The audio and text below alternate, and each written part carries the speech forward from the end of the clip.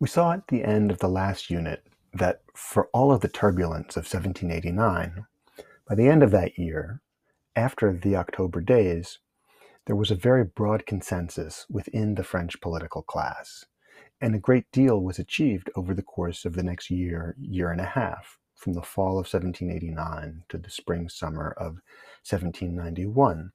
Yet that consensus broke down, right? It broke down, as I say, in the spring and summer of 1791.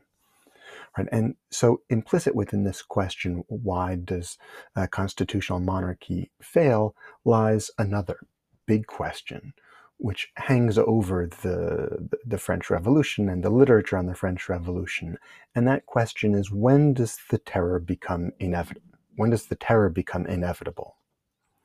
For the past generation or so, most historians, especially revisionist historians, have argued that the terror was inevitable from 1789 onwards. It was the product of the political culture of the old regime itself. These historians stress the centrality of ideology and culture. They see a pre-existing mental framework that identified disagreement with treason, with faction, with intrigue. The idea of a loyal opposition, they point out, was alien and unthinkable. Now, more recently, there has been a revival of the social interpretation, and with it, what is known as the thesis of circumstance.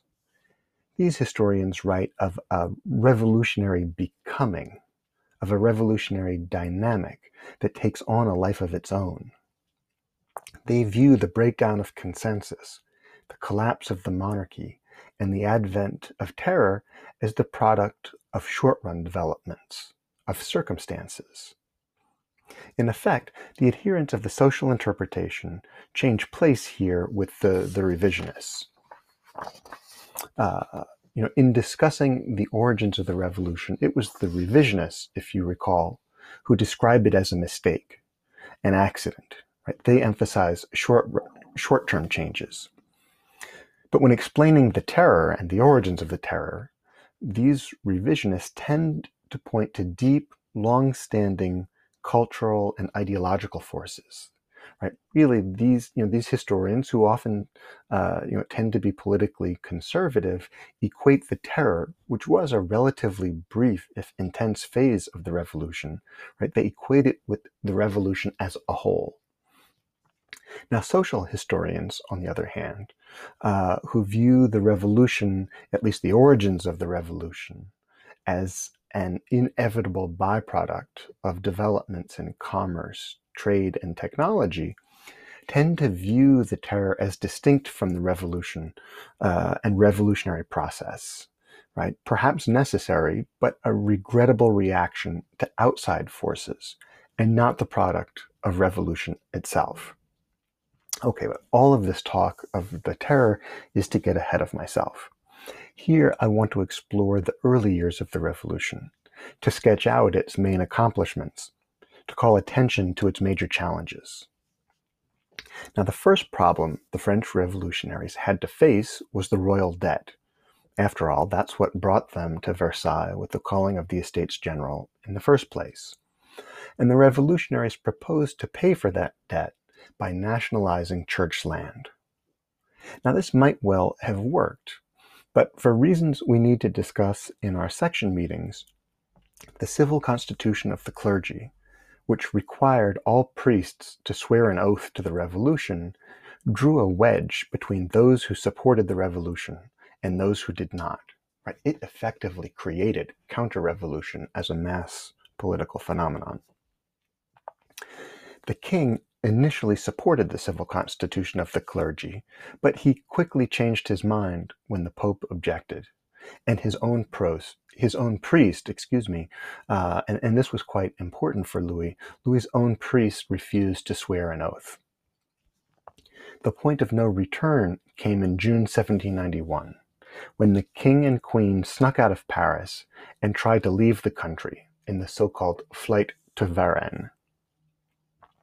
The final destabilizing turning point, the one that truly radicalized the revolution, was the drive to war.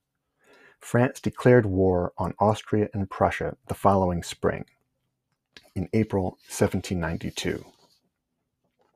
Okay, so let me start with this period of calm. As we're going to be focusing on the early phase of the revolution from 1789 to 1791. And as you recall from the last unit, the summer was particularly dramatic.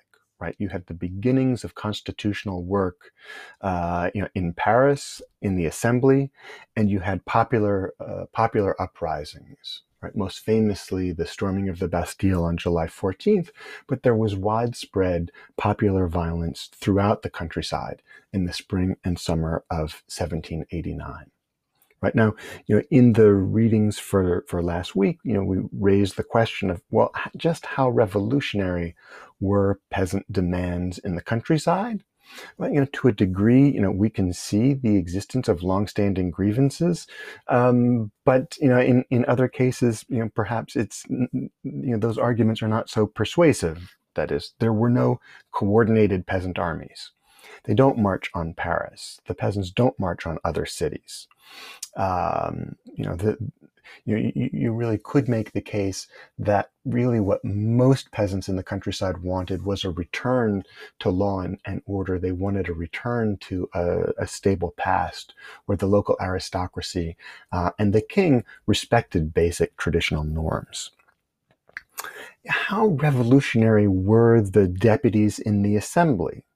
Well, in social terms, in economic terms, they really were not all that revolutionary, right? They wanted high property qualifications for people to participate in politics, right? They were not talking about confiscating private property. I mean, they did talk about nationalizing church land, but that was really the extent of redistribution, in terms of the political demands coming out of the assembly. Right, if you look back at the Declaration of the Rights of Man and Citizen, right, that was passed in August of 1789. Right, it was the preamble to the Constitution the Assembly was working on. Now, it included what I and many others consider a radical notion of sovereignty. Right, all sovereignty resides in the nation. Right, legitimate political power resides in the nation, right, not the king. The only inequality that served the public good could be justified according to this declaration. But at the very same time, in its last article, the declaration insisted that the rights of private property were inviolable, right? And so, when we're thinking about the summer of 1789, right, we can see these very dramatic changes, but there are limits to how far-reaching those changes were. And the drafting of those constitutional articles and the declaration took place against the backdrop of substantial violence both in Paris and in the countryside. But the harvest of 1789 was a good one, right? And when the harvest came in, the political temperature lowered. Right. And so there was this interlude of calm between the popular violence of the summer of 1789 and the intense radicalization that starts in late, or at least say in the summer of 1791 into the spring of 1792.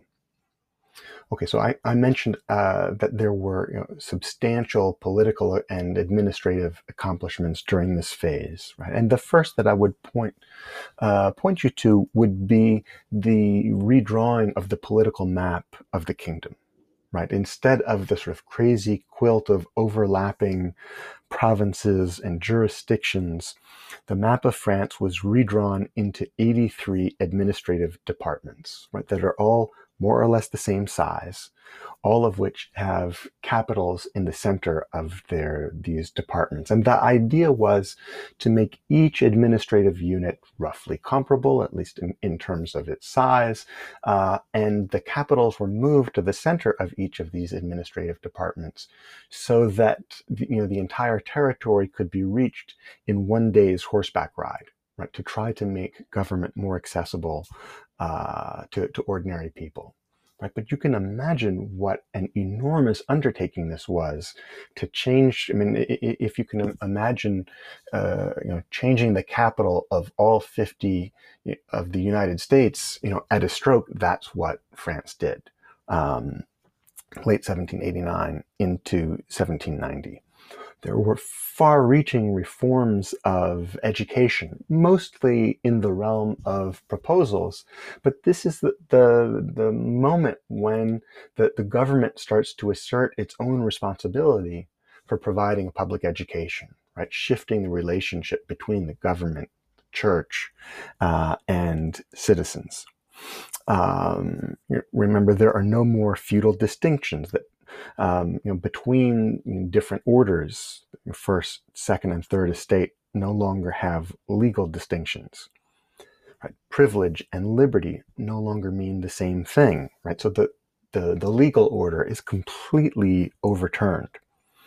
By late 1789, that is after October, after the people of Paris bring Louis and Marie Antoinette back, or bring them to Paris from Versailles, the far right-wing members of the Constituent Assembly, they leave.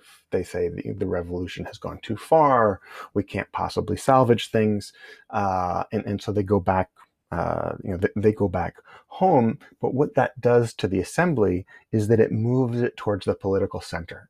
And it means that the people who are left in the assembly after October 1789 share a great deal in common. And they really do share a common vision, right? That I would call the principles of 1789, right? The overwhelming majority of deputies agree that there should be property qualifications to participate in politics.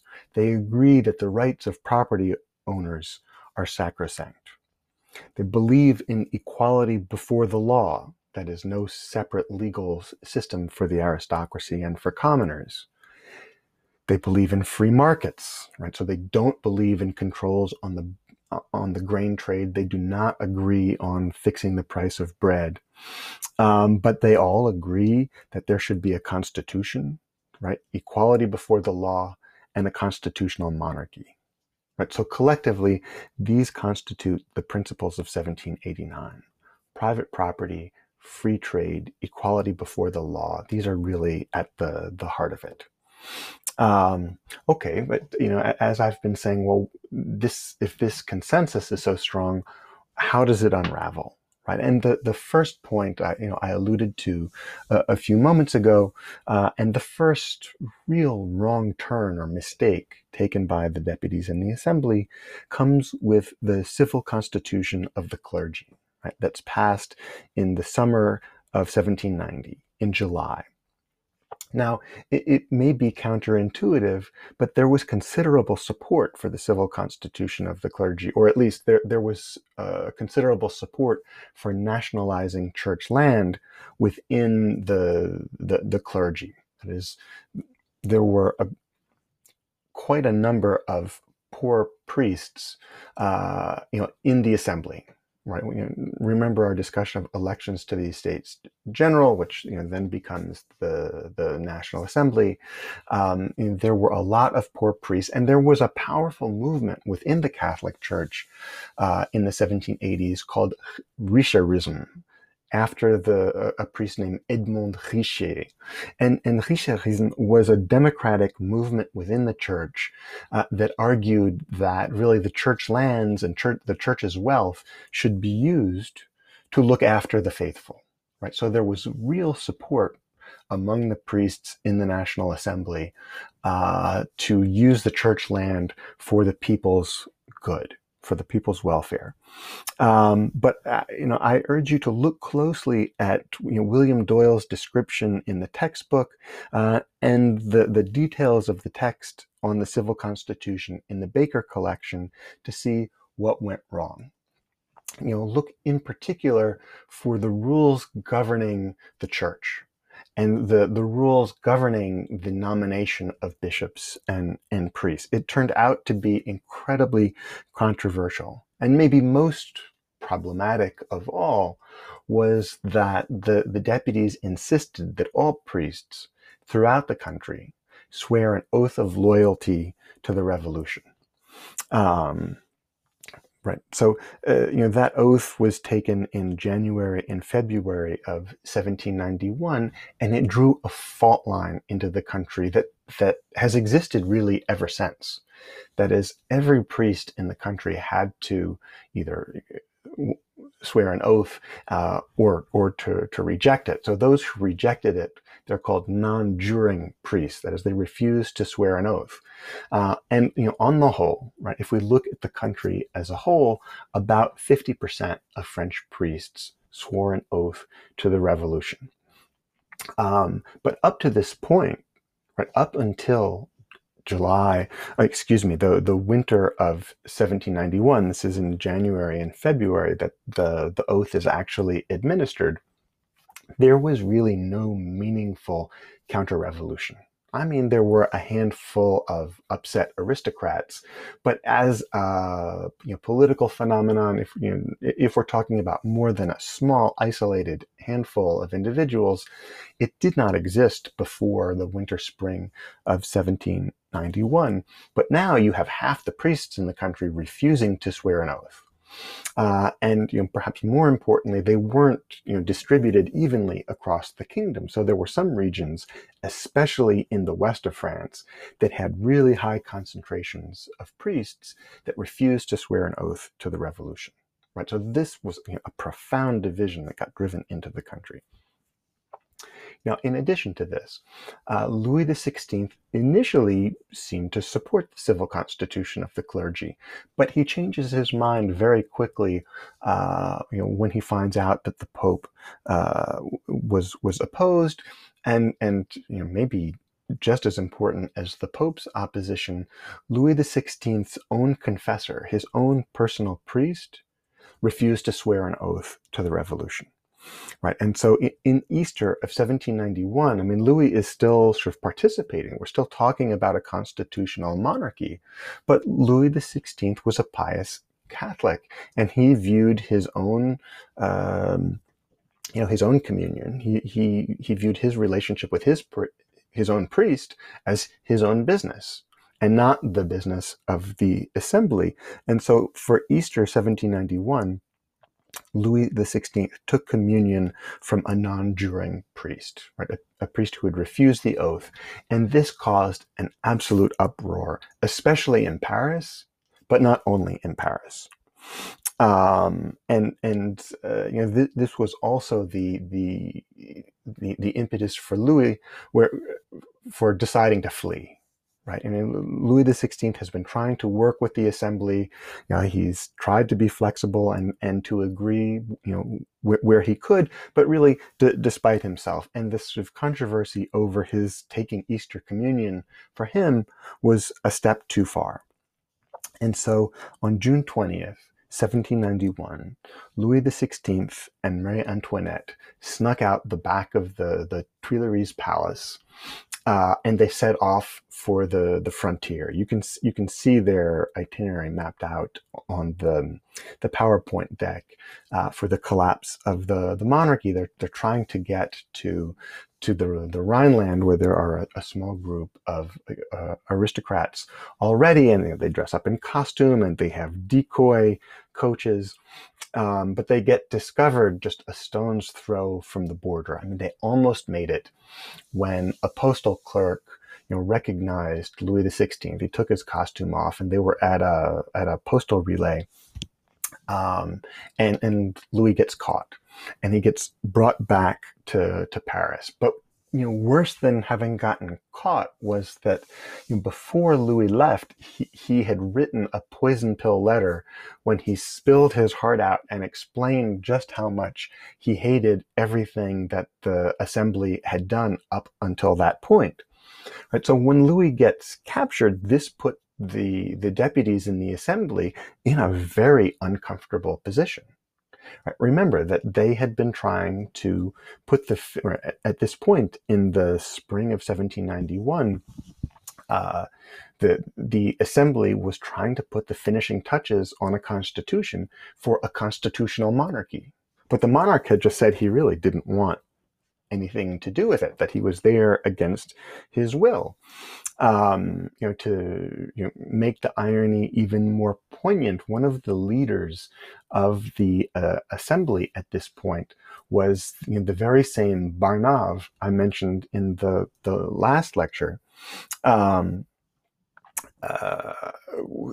Who had said, was their blood so pure, talking about the massacre of two royal officials. Well, by this point, he's at the center of the action. He's one of the leaders of the assembly, trying to negotiate with the king the final details of the constitution when the king goes and flees. Right, so it put the assembly in a very difficult position. I mentioned a moment ago that there was an outcry when Louis took Easter Communion with a non-juring priest, and what we see is the emergence of what's known as the sectional movement in Paris. Now, the Paris sections, these were the electoral assemblies that had voted for the Estates General, and they were never fully disbanded. Right, over the course of 1789 into 1790, even into early 1791, I mean, they still existed, but they weren't really very active. But they become active, after Easter, and especially after the King's Flight in June of 1791. Right, so these are the working class radicals, right? The people like Manetre, the Parisian sans-culottes, and this term sans-culottes, I mean, I would translate as those who wear pants. That is, culottes were the silk sort of knee breeches worn by the aristocracy, who with big powdered wigs.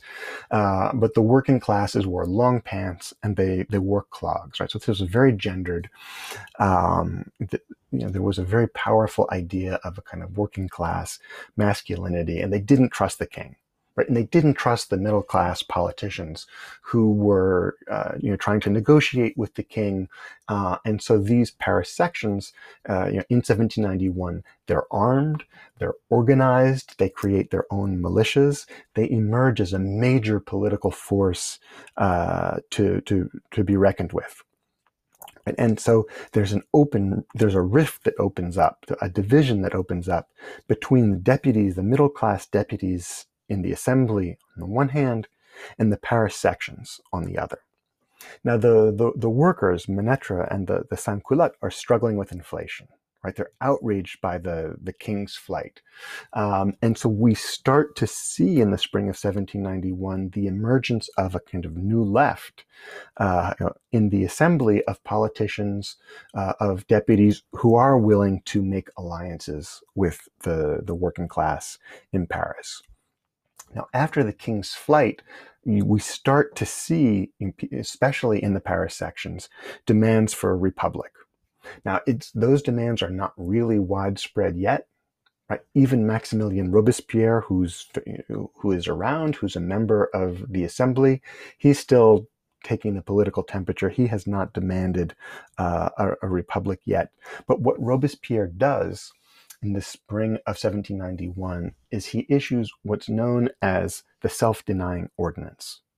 Right, so as the leaders of the assembly are negotiating with the king, and Robespierre and the Paris sections view these politicians as hopelessly corrupt, Robespierre pushes through a bill that says nobody serving in the National Assembly, by now it's called the Constituent Assembly, would be able to serve in the next government.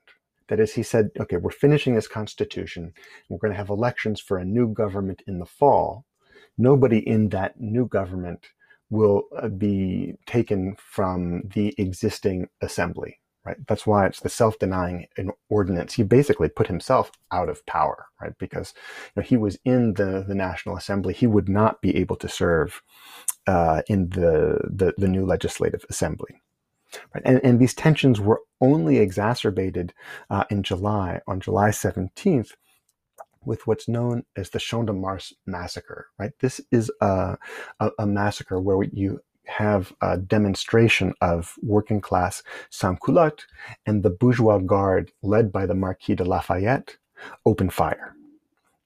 Right, they massacre, but they killed. I mean, I forget the exact number, but they opened fire on the crowd, and there are casualties there, right, which further inflames the situation. And now you see a split within the Jacobin Club, where the majority of the Jacobins are actually working with the king to try to finalize. The Constitution, and given the uproar in Paris and given the demands made by the new um, this sectional movement, the leaders in the Jacobin Club are getting increasingly nervous. Okay, so let me back up. I mean, this is a key term. I'm sure you've all heard of the Jacobins, but this term is really quite confusing. Okay, so let me turn to the Jacobin Club and by extension the other political clubs for a moment. So the Jacobin Club was a political club. I mean, it was a meeting place where deputies in the assembly could meet after hours to discuss strategy. Right? It was a place where deputies could go and they could try out their speeches, and work out strategy before heading over to the assembly. And one of the key features of the Jacobin Club was that it had public galleries. Right, so the deputies would go and make their speeches, and they would play to the crowd. Now, it was held, this term, the Jacobins, it's the name of a religious order.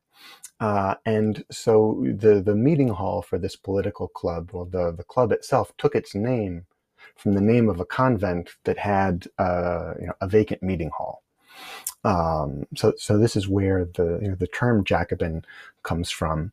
And if you like, the capital, the sort of the flagship of the Jacobin Club was in Paris, but then there are a series of other Jacobin clubs that opened across France. And this particular meeting hall, the deputies chose it because it was near the assembly. Right? When the National Assembly moved from Versailles to Paris, the deputies were looking for a place to meet, as they had done in Versailles. So if you go back to the very early phase of the revolution, from June until October 1789, there were a series of public places, or there were a series of gatherings. The most famous club was called the Breton Club in Versailles, where the deputies from Brittany got together to discuss strategy. They were particularly well organized, and as I say, when the assembly moves from Versailles to Paris, the deputies are looking for new meeting places to meet and discuss strategy, and they come upon the Jacobins, this convent, and they start meeting there. At any particular point in time, the deputies who are meeting at the Jacobin Club tend to be on the political left. That is, they tend to think the revolution has not gone far enough. Now, just what constitutes the political left changes over time, right? As we've seen already, many deputies who showed up and really supported the declaration of the National Assembly, by the time we get to October of 1789, they think the revolution has gone too far and they left. Right, so this is a bit of a moving target. And what happens in the spring of 1791 is that the majority of the Jacobin Club wants to seal the deal. They want to sign the Constitution with the king. And at that point, they decide that the public galleries in the Jacobin Club are really a problem, right? That they can't work out the final details with the sans-culottes there in the audience, heckling them, screaming at them.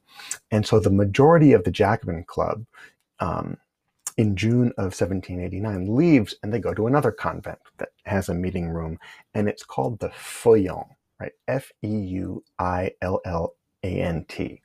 So the majority of the Jacobin Club, after the king's flight, leaves and they go establish their new club, right? The Feuillant Club. And really, politically, they're not really any different from the Jacobins. This is the majority, but they go and they meet behind closed doors. There's no more public, no more public gallery, and they're trying to work with the king, right? So this is, there's a distinction between the Feuillants and the Jacobins. When the Feuillants split off in 1791, and what that does to the Jacobin Club is that it opens the doors, if you like, for new talent, right? You get a new group that comes in to take over the discussions in the Jacobin Club in the summer of 1791, and they're very critical of the Feuillants.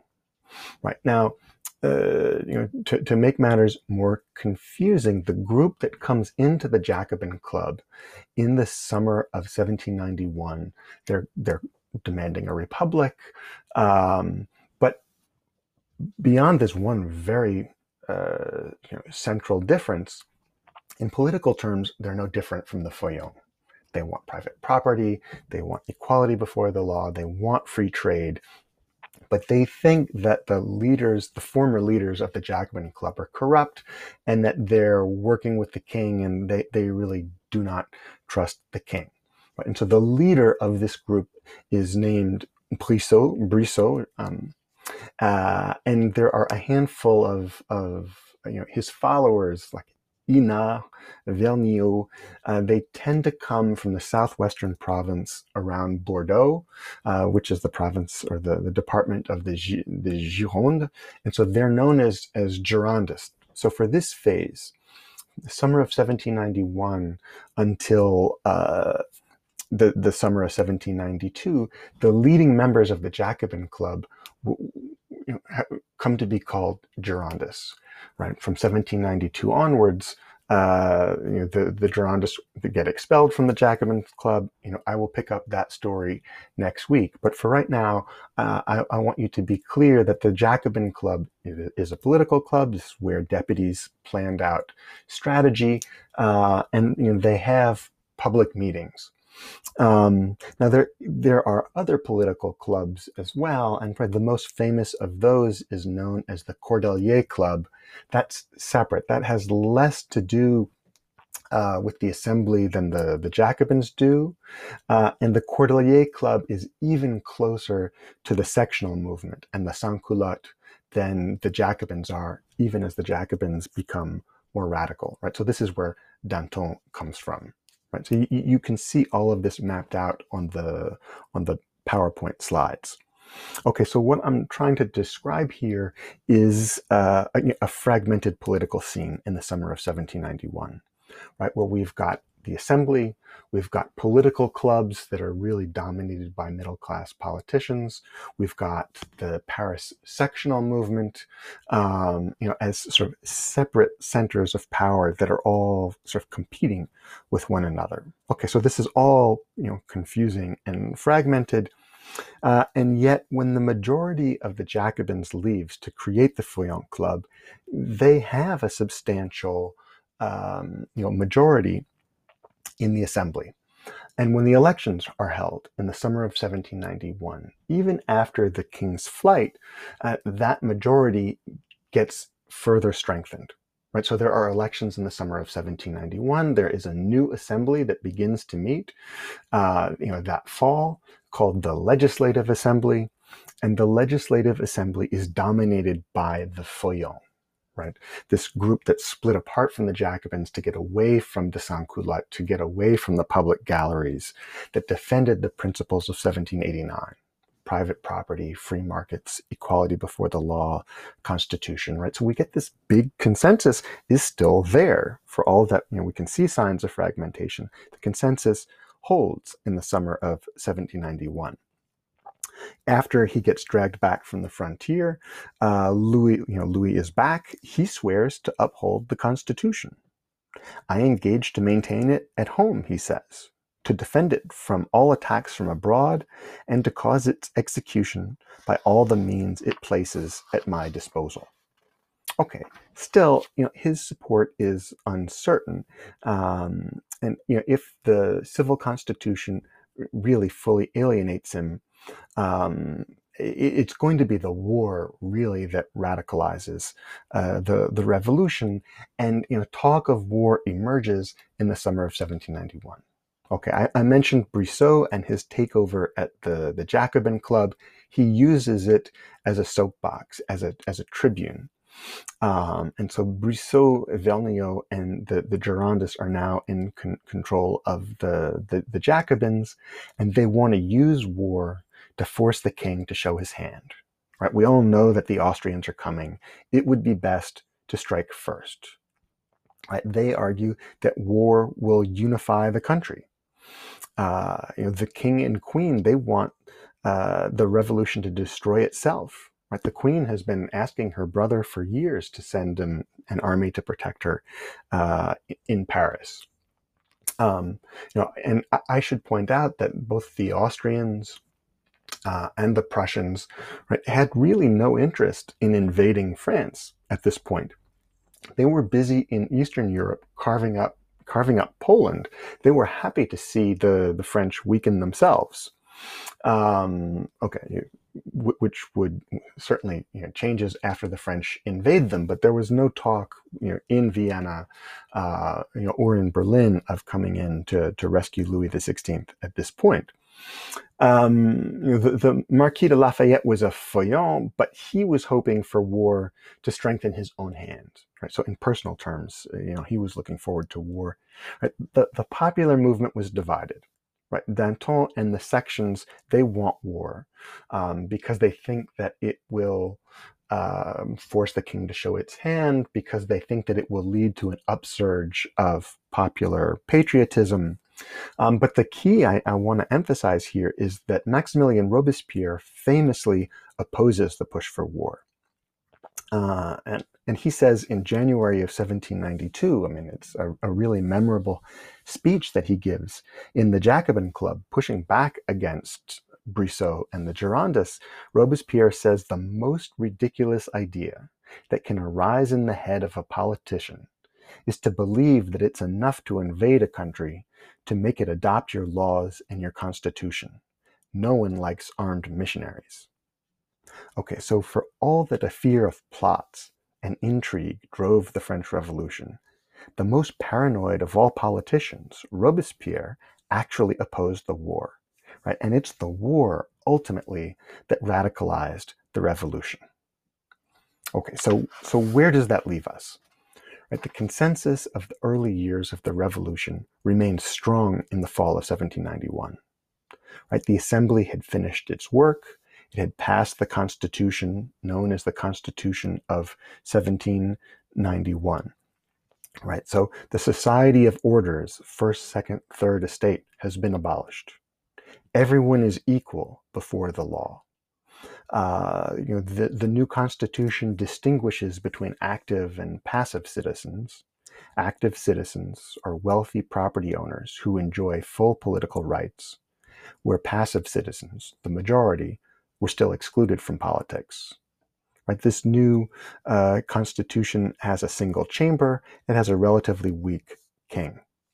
Right? I mentioned that the elections of 1791 return a 2-to-1 feuillant majority. So there's a strong majority within the Assembly who want to bring the revolution to a close, but who support the principles of 1789. Okay, but for all that the consensus remains, there are now major divisions within the revolution. Right? And the first, right, the main issue on the agenda at that point was the drive to war. Right? Robespierre opposed, but most of the working classes support it, the king and queen support it, and Brissot and the Jacobins support it. The Paris sectional movement has begun to assert itself. Right? They think middle-class politicians are too weak, too timid.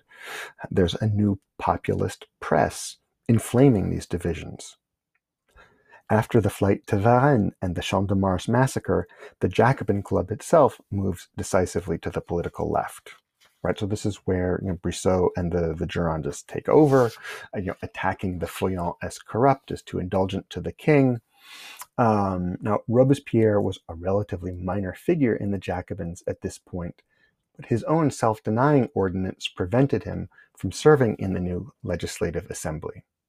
Right? And so even more than the Girondists, Robespierre, like Danton, began to cultivate the support of the sans-culotte and the sectional movement in Paris. So for the time being, he resisted their demands to remove the king. He resisted their demands at this point for price controls. But increasingly, he linked his political fate to theirs.